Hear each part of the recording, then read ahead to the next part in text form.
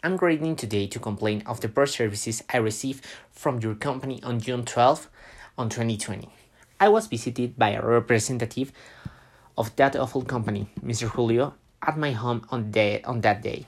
Mr. Julio was 1 hour late for his appointment and offered nothing by way of apologies when he arrived at noon.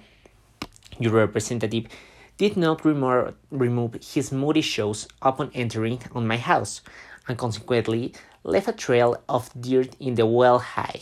Mr. Julio that proceeded to represent a range of products to me that I had specifically told his assistant by telephone I was not interested in. I repeatedly tried to ask your representative about the products that were of interest to me, but he refused to deal with my questions.